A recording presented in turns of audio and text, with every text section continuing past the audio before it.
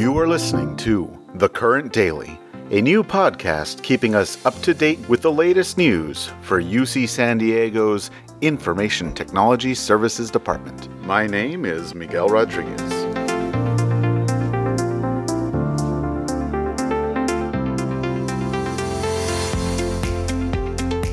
Today is Thursday, April 9th. If you don't have any lunch plans on Friday, that's tomorrow, I've got a solution. Actually, two of them.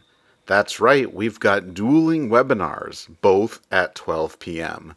One is about the new Toastmasters group being formed for ITS. If you want more info, we'll have an article in the newsletter coming out later today, and you can also go listen to Monday's pod interview with David and Lavella. The other webinar is the remote work session hosted by WTS. If you want to know more about that one, go back to yesterday's pod and listen to the interview with Kenny Lee. And if you're having trouble deciding between the two, the remote work webinar will be recorded and posted at keepworking.ucsd.edu. Yesterday we mentioned the upcoming deadlines for the staff performance appraisal process. Today we'll learn more in an interview with Rashmi Umdekar, our senior HR analyst. There is a new deadline to submit your self-appraisal by, so definitely listen for this.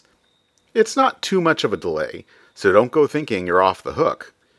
Rashmi will also provide top tips on writing a good self-appraisal. This is Mark Herzberger again. Today I'm joined by Rashmi Umdekar, our senior HR analyst. Rashmi, welcome to the pod. How are you? I'm good, thanks. And we are here to talk about the staff performance appraisals. In one of your latest emails, you mentioned a slight extension of the deadline. So what is the new first deadline that people need to be aware of? So for staff, the self-appraisals, instead of being due on May 1st, will actually be due on May 15th.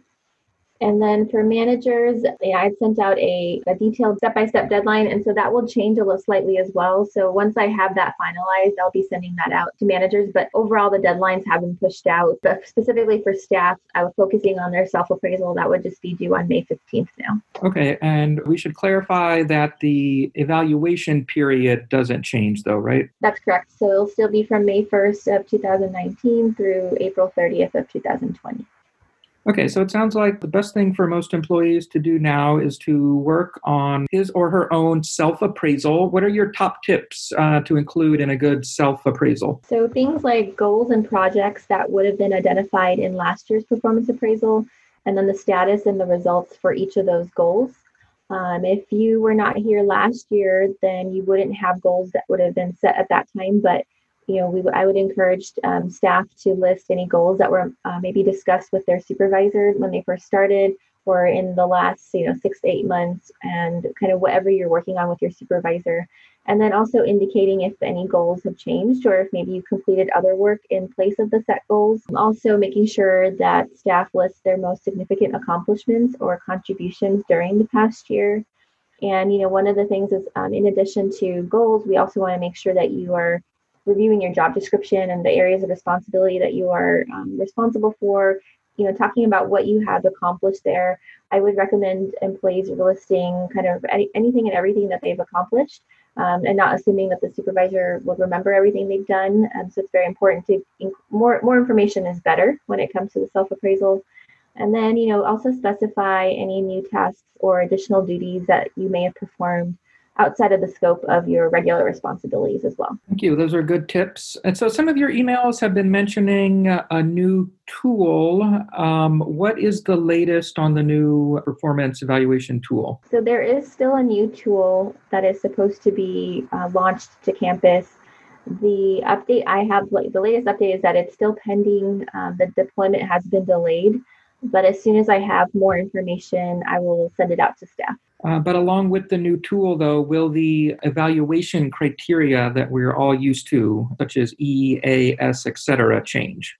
No, the evaluation criteria, so the EAS, I, and U ratings will not be changing with the new tool. Okay, so with that in mind, what should, in terms of performance evaluations, what should everyone focus on doing at this moment? Working on their self-appraisals. And so since the tool is not deployed yet, there is no link for me to provide at this time. I'm encouraging everyone to start working on their self-appraisals, either in a Word or a Google document, and then just wait for further instructions. As soon as I have the tool, then folks can easily cut and paste their content from their Word or Google document to the tool.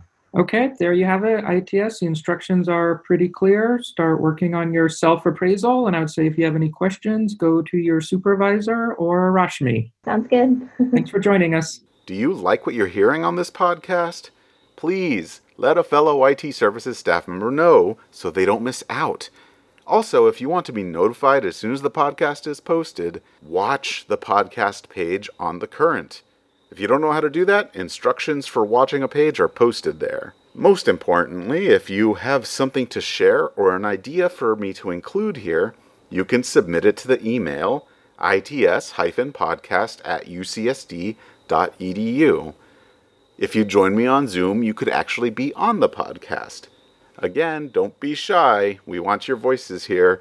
This is a podcast not only for ITS, but by ITS to help keep us informed and connected. And that is it for today.